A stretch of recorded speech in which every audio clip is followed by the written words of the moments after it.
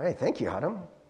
Now we're going to go into the time of today's scripture reading, which comes from Matthew chapter 5, verses 21 through 26. There are ESV Bibles, if you're here in person, that are under your seats. If you're at home, or I guess this could be true of those in person too, you can look up the scripture in your own Bible or Bible app, but we'll also project it. So we'll give you a moment to find that. Again, it's Matthew chapter 5, verses 21 through 26. And if you're here in person, or if you'd like to join us at home, if you could please stand as able for the reading of God's word. So I'll be reading the scripture for us today, and we'll respond with thanks be to God. You have heard that it was said to those of old, "You shall not murder, and whoever murders will be liable to judgment. But I say to you that everyone who is angry with his brother or sister will be liable to judgment. Whoever insults his brother or sister will be liable to the council, and whoever says, 'You fool,' will be liable to the hell of fire. So if you are offering your gift at the altar, and there remember that your brother or sister has something against you, leave your gift there before the altar and go. First be reconciled to your brother or sister, and then come and offer your gifts. Come to terms quickly with your accuser while you are going with them to court, lest your accuser hand you over to the judge, and the judge to the guard, and you be put in prison. Truly I say to you, you will never get out until you have paid the last penny." The word of God for the people of God. Thanks be to God. Amen. You may be seated. All right. Well, today's message is a continuation. It's been kind of this big mega sermon series where we've been talking about life period. And a part of life, trying to live it the way that Jesus wants us to, is about forgiveness. That's what today's message is about. It's about quick forgiveness. Now, a couple weeks ago, we had this retreat. Some of you were able to come. If you weren't able to, I think all those sermons are on YouTube. But Pastor Young was talking about forgiveness because he was preaching through the Lord's Prayer, and that's part of it, right? To forgive others as we have been forgiven. And, it's a very important concept, definitely, for Christians. But what Pastor Young was talking about, which is definitely really important, is something that I think I usually hear messages about forgiveness. It's usually slow forgiveness. What do I mean by slow forgiveness? I mean, maybe there's some really big sin that occurred years ago, and it was traumatic, and it's taken you a really long time to get to the point where you can finally forgive that person. Or maybe you are the one who did something that was really bad, and maybe you spent the first 5 years after that just denying that it happened, and then after a while you start to get convicted. You hear enough messages about forgiveness, and you're like, oh, maybe I need to ask for forgiveness for this, and I think a lot of the sermons that are about forgiveness are of this type, and it's not bad. I do want to say that just from the start, right? If there is something really big that you need to forgive, don't think that this message isn't for you, but definitely deal with that, right? Bring that before God. But when I was looking at forgiveness, I'd like to do these Google searches when I'm teaching on a topic. And, so for forgiveness, a lot of the pictures look like this. It's like somebody with chains who've been freed, right? And so it's like, your unforgiveness is keeping you a prisoner, right? And you need to be freed. Right? And I saw some others that were kind of like this that I thought were really cool. It's like the chain is being broken and then doves come out. I've been practicing my dove. I don't know if you guys have seen Hospital Playlist. If you haven't, don't worry about it. But yeah, so doves come out. And it's really cool. Like there's peace that comes as you're being freed. But friends, why a chain? Does it have to be a chain? Does it have to be something so heavy? What if the chain or the heaviness actually has built over time? And what if we could catch those slights and those sins and those mess-ups before they became something really, really big? That's what today's message is about. It's about quick forgiveness. And Jesus talks about that. And I have to say that the way he's going to address this, where Jesus starts in the Sermon on the Mount, which is this whole discourse that is about the kingdom heart. It is about kingdom righteousness. And he's going to start with anger, right? But I want to take a step back just to kind of review where we've been. And so we have been talking about life. But last week, we had this message that is in many ways this kind of cornerstone message. So I encourage you guys. It's on YouTube. It's on podcasts if you search Living Grace Ministry. If you missed last week's message, I really, really encourage you to watch it because it's about the purpose of life. And I know that's a very big, bold claim to say that we can find the purpose of life, but it's all throughout Jesus' teachings. It's about learning to love like Jesus. Well, I guess you don't have to watch the sermon because I just told you. It might be worth it. But I was trying to convince you. That's the purpose of life, to love like Jesus. It's not as easy as it sounds. And last week, we talked about this verse where Jesus says, "For I tell you, unless your righteousness exceeds that of the scribes and Pharisees, you will never enter the kingdom of heaven." That sounds so harsh, right? You're like, dude, this is impossible. How can any of us be perfect? But I want to remind you of something that I think is very encapsulated in this quote by C.S. Lewis. This is C.S. Lewis in Mere Christianity. He says, "The command, 'Be ye perfect,' that we just saw, is not idealistic gas, nor is it a command to do the impossible. He is going to make us into creatures that can obey that command." Right? There's a progression. There's a journey, right? You're not going to be there just overnight, right? And there is a whole process. And Dallas Willard, when he teaches on the Sermon on the Mount in The Divine Conspiracy, he thinks that you're supposed to not just pick and choose things from the Sermon on the Mount, right? And just take these isolated teachings of Jesus and like, oh, that's nice. Oh, I don't like that one. But you're supposed to take it as a totality. And so the way you see Jesus address this whole thing, right? Like this came right before what we talked about today, or what we're going to be talking about. He starts with anger. He starts there. And so that's where we want to start. And so, friends, I do want to say that in many ways, anger is something that you cannot help. You know, in many ways, anger, I describe it as kind of like becoming a different person. You know, and if we don't understand the mechanics of anger, you're never going to be able to stop it. Because I think a lot of people, we treat it like it's this choice, right? And so, like, let's say someone got angry at you. And you might have a hard time forgiving them because you're like, why did you treat me like that? Why did you yell at me? Why did you get angry? And friends, if you really kind of look at your own anger, I mean, you didn't mean to do it. It just kind of comes out. It happens so quickly, right? And it's almost like you become this different person. I have this picture of Bruce Banner becoming the Hulk, right? And he like literally becomes this green rage monster. And it's not quite that dramatic, right? But sometimes we have this way of talking about anger. We say like, oh, he was seeing red. Have you ever heard people talk about that? Right? And so like, you know, maybe you're in a situation. I'll give you an example. For me, the situations where I really get angry a lot that I deal with like every day is road rage. And there's a very specific instance where I just like lose it every time. And what it is it's very specific to me, guys, so just bear with me.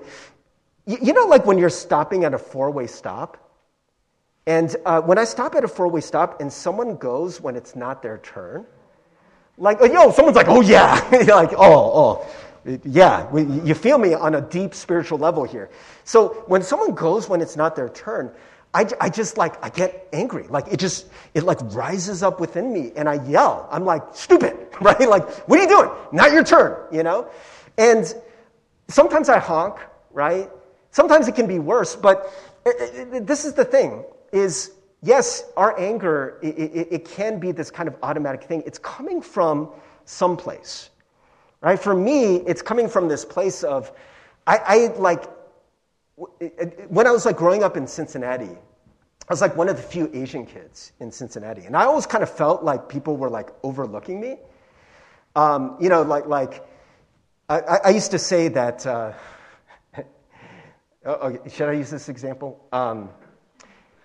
When I would go to the club, right? Like I didn't go to the club a lot, but Okay, I wasn't always a pastor, guys. So when I go to the club, I always felt like people would walk through me. Like there's a big, like crowd of people, and I was like a door. Like they looked at me and they're like, hey, there's all these people. Who am I going to walk through? That little Asian kid. Let's walk through him. And just people would just kind of like scoot me aside. And I felt like that kind of my whole life, right? Like people don't see me. They're not acknowledging me. And when I'm at the four-way stop, and it's not logical, right? It's just this thing that just wells up from this place of hurt. When somebody cuts in front of me and it's not their turn, I turn into the Hulk. Like a little mini, Steve-size Hulk, And I don't know what it is for you. It's different for every person. And obviously, friends, it's not an excuse. I'm not saying this to excuse it. And there are levels to this, right? Because you can definitely indulge anger, and there's some choice to it, right? How do I know this? Because some people in the situation I'm describing might follow that person home, There are road rage situations where literally somebody, have you guys heard this on the news? Someone would follow them home and they'd pull out a gun or something. Or I fantasize about this all the time. I mean, guys, I'm a human being. I fantasize about ramming the person with my car. I've never done it yet, but I've thought about it, right? And so this is the thing. Not everybody rams the person with their car. Not everyone kills a person when they're angry, right? So we know there's some choice to it. We know we can stop it. But what is it where maybe you're not ramming the person with a car. Maybe that's too extreme for you. But let's say you just really lose your crap, right? And you just start yelling and honking and, a certain finger comes up, right? What's happening in this? So to me, the anger, yes, it's this kind of natural thing that happens to everyone. It's like a wave, right? And so the wave, it's like trying to push you out to the ocean. Right? And so there's this thing within us that we're like, oh, okay, if I keep going out with this wave, I'm going to go to jail, right? This is not going to be good. I'm going to have to pay thousands of dollars to prepare to repair my car. And so we have laws, we have these things, common sense that keeps us from going too far. But the person who just loses their crap, it's almost like the wave is pushing you out, and they're like, yes, and they just turn, right? And they just let the wave push them. Right? That's kind of what's happening. And so I think what Jesus is talking about in all of this is don't do that. Don't let the wave push you out. Right? Jesus knows, and there is acknowledgement in Scripture all over the place, that you're going to get angry. So this is one of it's become one of my favorite scriptures because I didn't understand this for the longest time. Ephesians 4:26, be angry and do not sin. In the NIV, it says, in your anger, do not sin. And that's not what it says in the Greek. It says, be angry and do not sin. There's this kind of acknowledgement. You are going to get angry because you're human. For me, I've told you already, I have a lot of issues with anger. It actually popped on my psychological assessment when I was being evaluated to become an ordained pastor in the United Methodist Church. You got to take this long, 5-hour psychological assessment. And the one thing that really flagged for me was they're like, you have anger issues. And the funny thing is that all my answers, none of them showed anger. But what it was the refusal to ever show any anger. They're like, that's a red flag, right? They could see this little bit of passive aggressiveness coming out. And they're like, hey, you might want to see a therapist or a counselor for this. I'm like, what are you talking about? Nowhere am I showing any anger. And I started getting angry. But this is the thing, friends. I think this happens all the time in the church. We're told you can't get angry. That's so unbiblical, right? And, I got to tell you, growing up in the church, I grew up in a Korean church, and I did see anger, right? But whenever you saw anger, you just kind of knew, that's whoa, that's way out of bounds, And usually, I think part of the problem is that when you try to deny anger because it's a normal human thing, it's going to find an outlet one way or another. It's almost like you're just trying to push it down, and it's going to explode, right? That's what happens to me when I'm in the car and I'm at the four-way stop. It just explodes, right? And so, friends, I just want to acknowledge, right, that we do get angry. And so as we're talking about this, guys, I want you to see that this is a real thing. But we don't like to acknowledge it. Everything we're going to be talking about from here on out, friends, some of this might be hard for you to hear because you're going to have to see yourself in the mirror. And there's going to be some things that we've done where we actually have, like, the anger's coming, and instead of like being like, no, this is not good, right? I got to find a way to, bring this before God and forgive it. We've turned around and we let the anger push us. And what a lot of us have done in that is we tell a story. We have a justification for that. Dallas Willard says that Jesus knows that people deeply hunger to be good, but cannot find their way. No one wishes to do evil for its own sake. We just find it unfortunately necessary. We want to be good, but are ready to do evil, and we come prepared with lengthy justifications. And so what you're going to see is that as we are talking about this progression of anger, and how it starts with, basically Jesus is saying, you have heard it said, do not murder, right? But seriously, nobody, I don't think, ever sits around without anger and is like, I'm going to murder someone. Very, very few times does that ever happen. It's usually a progression. Nobody is like, oh, I want to go to jail for the rest of my life. I want to ruin my life and ruin my family. No, the anger gets the best of them, right? There's a progression to it. And Jesus wants us to understand that progression. But he's also, guys, can I say this? He's trying to cut through our BS. We BS all the time. We try to act like it's okay that we got angry in the way that we did. Ooh.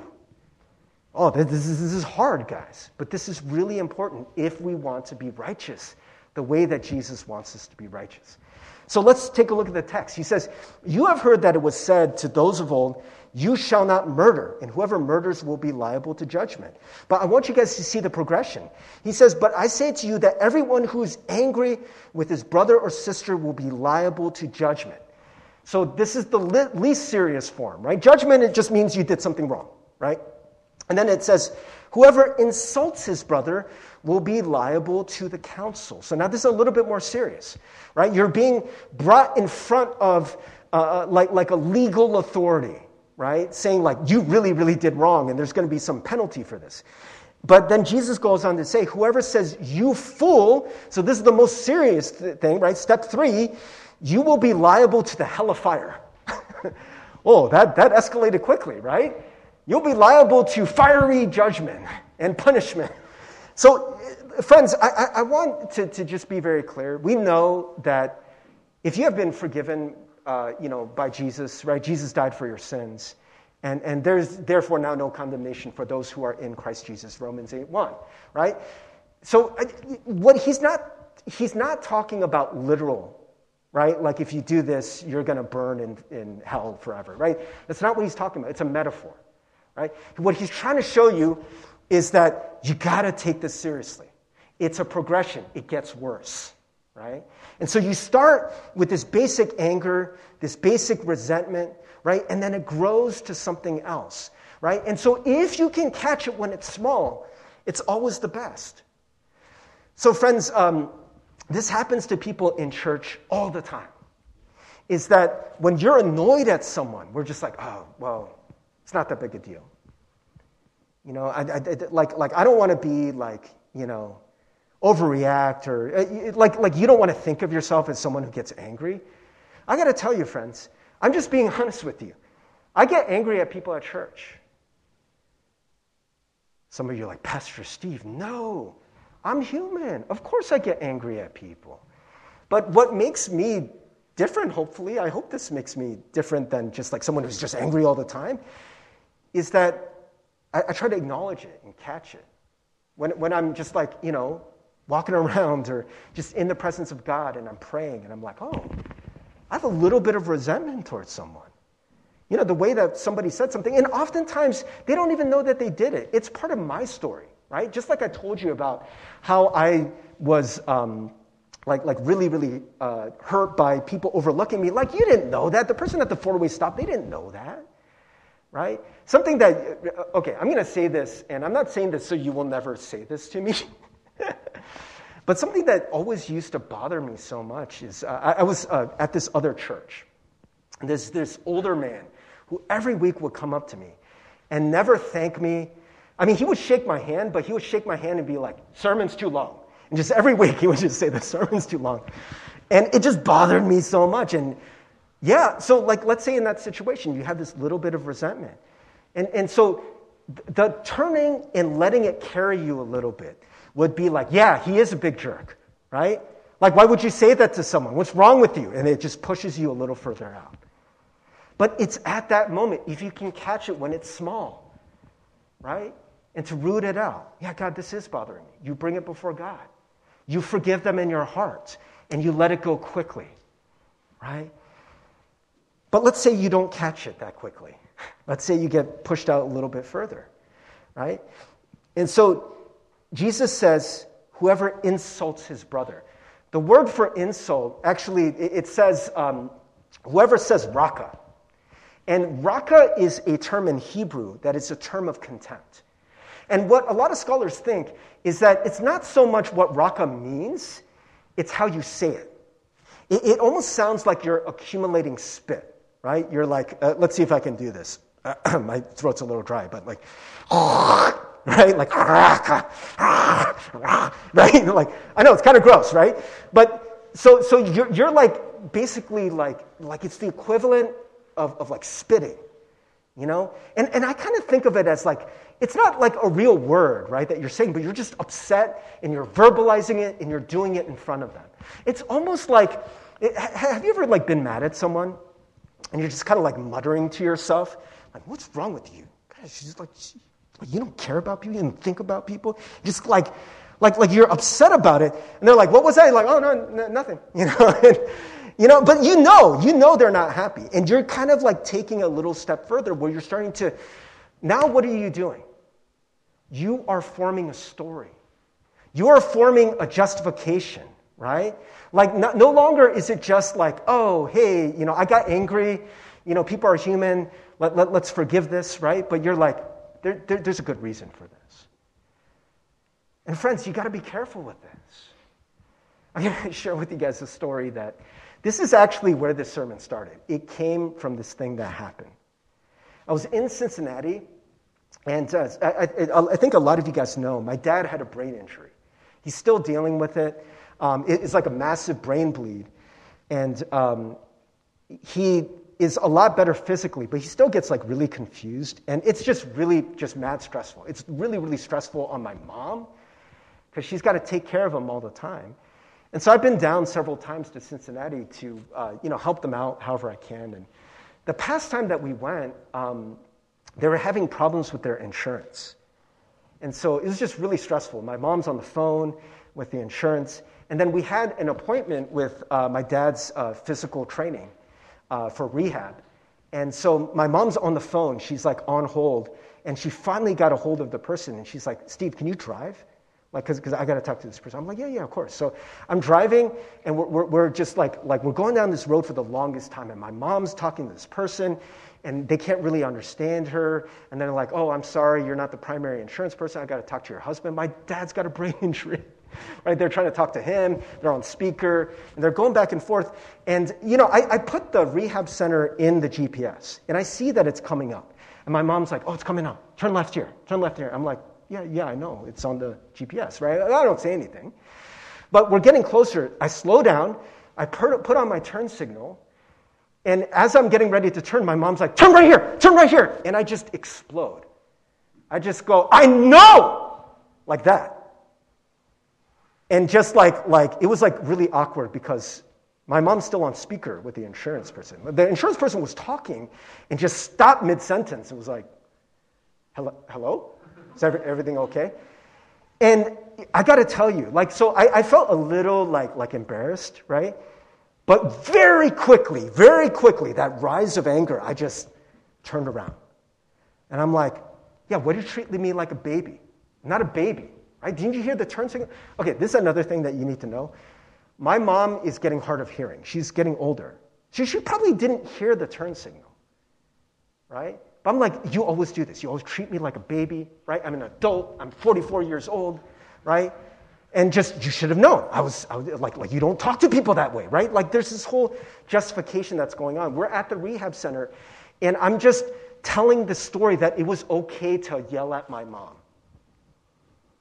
Is it okay to yell at my mom in that situation?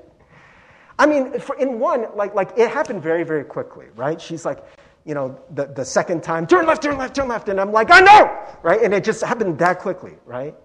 So it's not like I could have stopped it, but I definitely didn't want to say sorry because I felt justified. And I sat there and I think about, like, yeah, she deserved it. She deserved it. Did she deserve it? I mean, just think about how stressed out my mom was in that situation. And I couldn't just be like, oh, okay, she's saying turn left again. I couldn't stop it. But what I could do, and what I eventually did, and I want to tell you guys, I'm just being really honest about this. I did not want to do it. But I went to my mom and I said, Mom, I'm really, really sorry for yelling at you, for snapping. And my mom, because she's my mom, she was like, oh, no, it's fine. I understand. Like, you understand? You understand?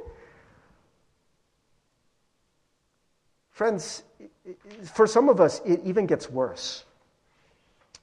It says, and whoever says, you fool, will be liable to the hell of fire. Why does Jesus take this so seriously?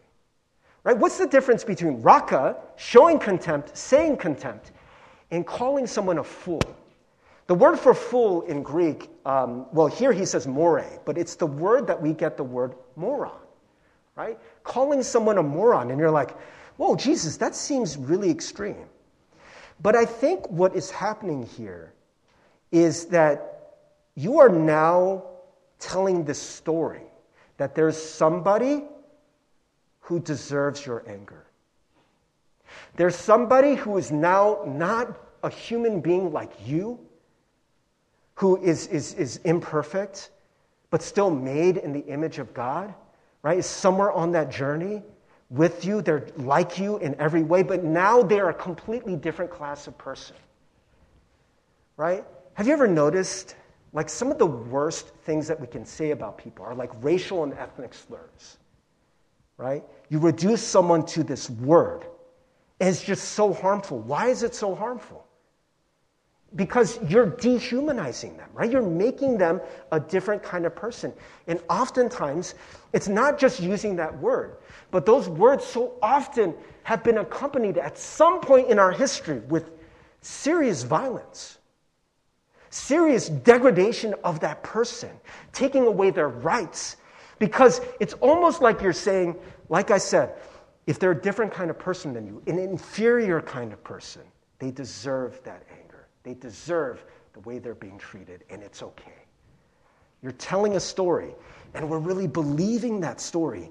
And friends, I got to tell you, that story, it gets entrenched. You know, friends, this happens in marriages, right?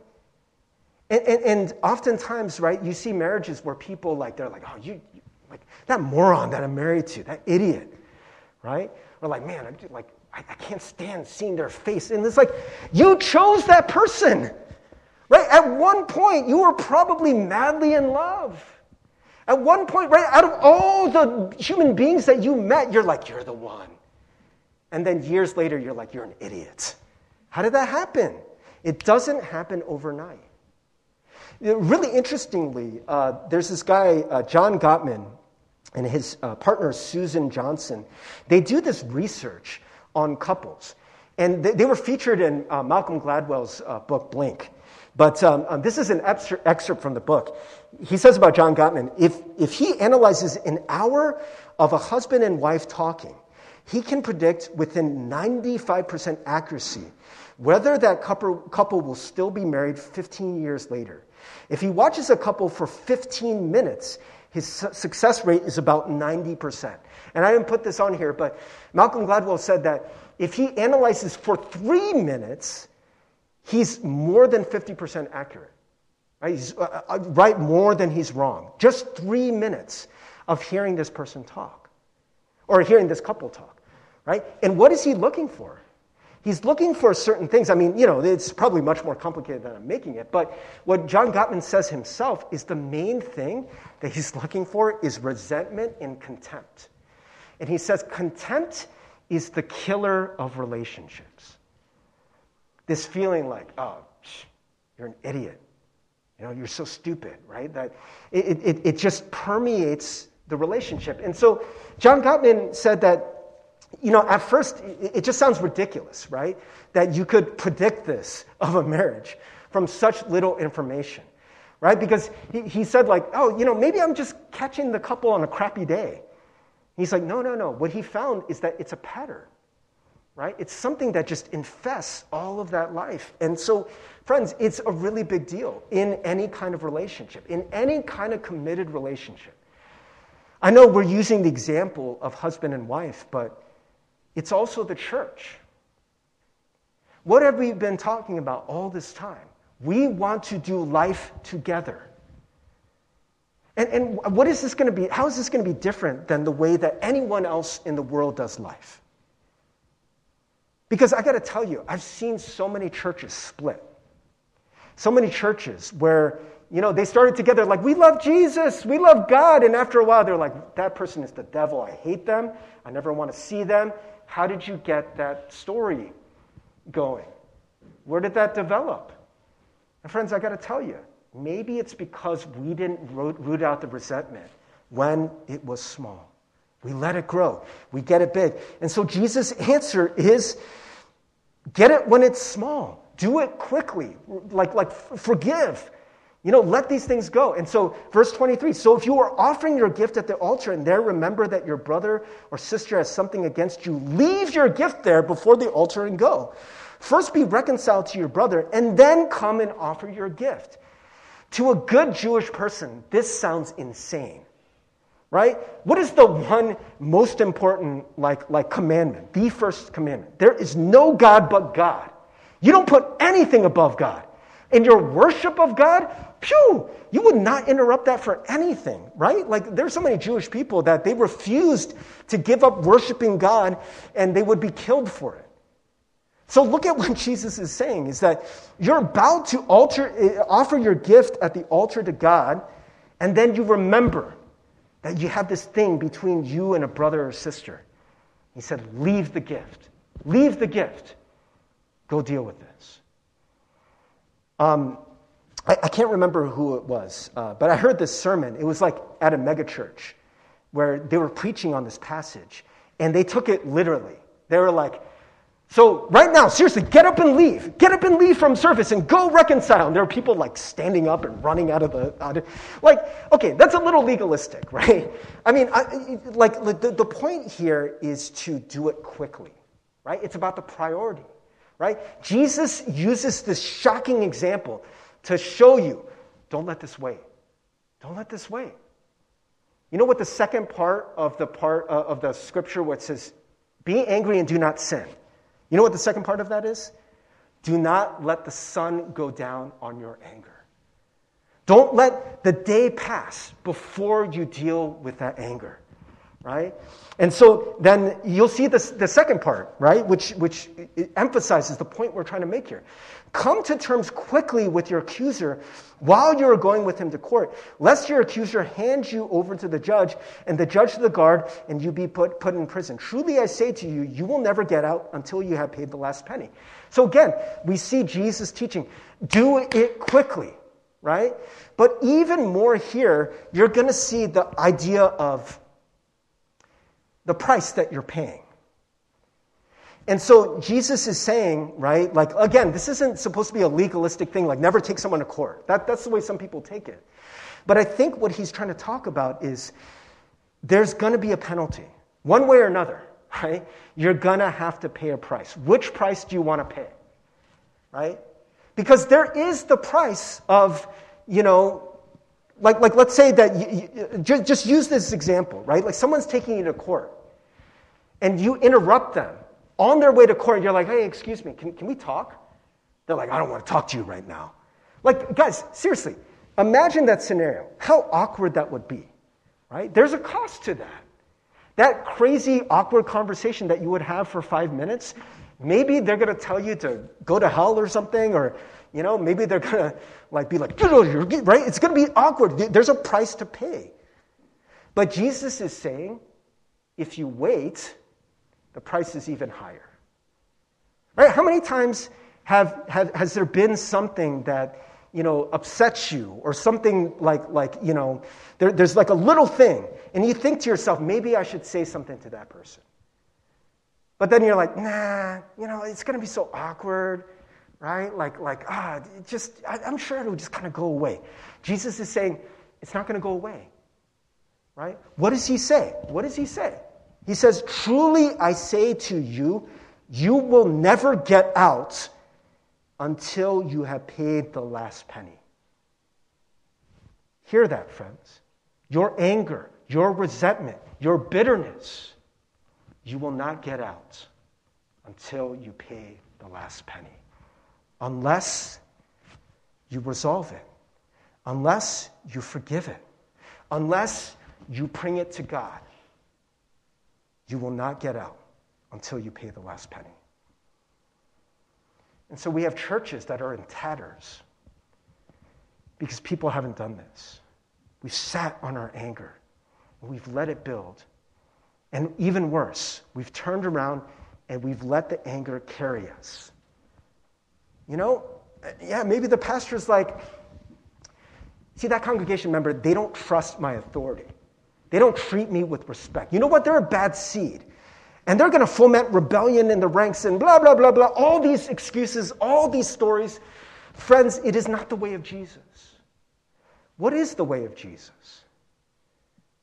You think that Jesus didn't have situations that were like mad frustrating? Or people that were mad at him? And what did Jesus do with all of those things? He didn't get revenge. He didn't make justifications. He didn't make up a story to make himself feel better. He took all of those wrongs upon himself. I just imagine Jesus on the cross, and there's all these people, they're like, hey, yeah, if you're the Son of God, then prove it, then come down from there, and they're mocking him, and Jesus just takes it. He just takes it, and he takes it, and he takes it, and he takes it, and he takes it, and he dies. He absorbs our anger. He absorbs our sin. Friends, don't make the mistake of saying that your anger is justified. When we know that all of your anger, all of our wrongs have been paid for, but it's been paid for with the blood and body of Jesus Christ. And so, yes, there is great news. When you make a mistake, and you will make a mistake, I make mistakes, right? As soon as we become conscious of that, bring that before Jesus. And let him absorb it again, because he will. And he will break the power of that sin. I'm going to ask the praise team to come up, but I want to just put this up here, because this is the time that I just kind of want us to reflect. If you were getting mad, agitated during the sermon, friends, I got to tell you, it might be the Holy Spirit. I'm just being honest. If there's something, or you found yourself you really couldn't listen because your brain was like, let's not listen to this, let's not listen to this. There might be something we need to forgive. There might be a resentment that's been building. There might be someone in your life that you need to forgive or you need to reconcile with. And friends, I got to tell you, you may do everything right? Jesus says, hey, go try to resolve with that person quickly. But what if that person doesn't accept your forgiveness or your attempt at reconciliation? That might happen. That's probably the most common justification we use for not using. They're not going to accept it. They're not going to want to hear from me. But friends, even in your own heart, right? You can forgive people who are dead. You can forgive people that you're never going to see again. And it's not about whether or not they're going to accept it. It's about you becoming a kingdom person. You becoming the person who's capable of loving like Jesus. Because I got to tell you, they may not be ready for forgiveness now, for reconciliation now. But when they are, you'll be ready. And it'll be beautiful. friends, it is a beautiful thing for us to learn to be like Jesus. And so I want to ask you, is there something in your heart that you need to bring before God, that you need to root out before it can take hold, before it can become calcified into a story of justification? Is there anything bothering you this morning that we need to bring before Christ? Let's take a moment to do that.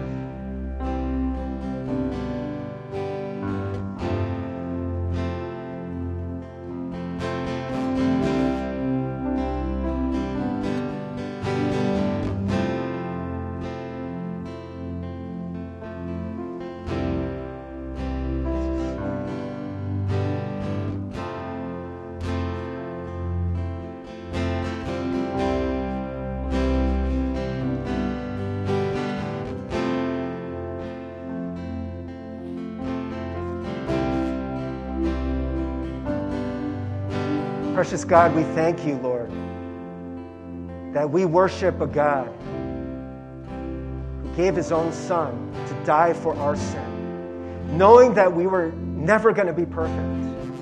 And yet you call us to join in your kind of life. It's not easy, but with your help, with your Holy Spirit, God, we know we can move further and further into Christ-likeness. Lord, let us not make excuses for our sin, for our anger, for our resentment and bitterness. But God, we want to lay those things before the feet of Christ right now.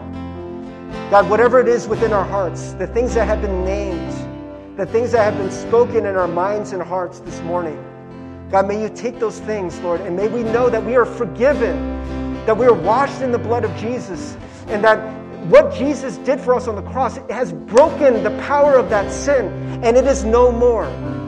Brothers and sisters, you are forgiven in the name of Christ. And may you experience the freedom of being able to love, being able to forgive, being able to not let that story drag you down or bring you further into the waves that push you further down into the brokenness of life. God, we thank you. We want to be more like you. God, we pray for all those people that we've wronged. We pray for the people who have wronged us. May you bless them. In Jesus' name, amen.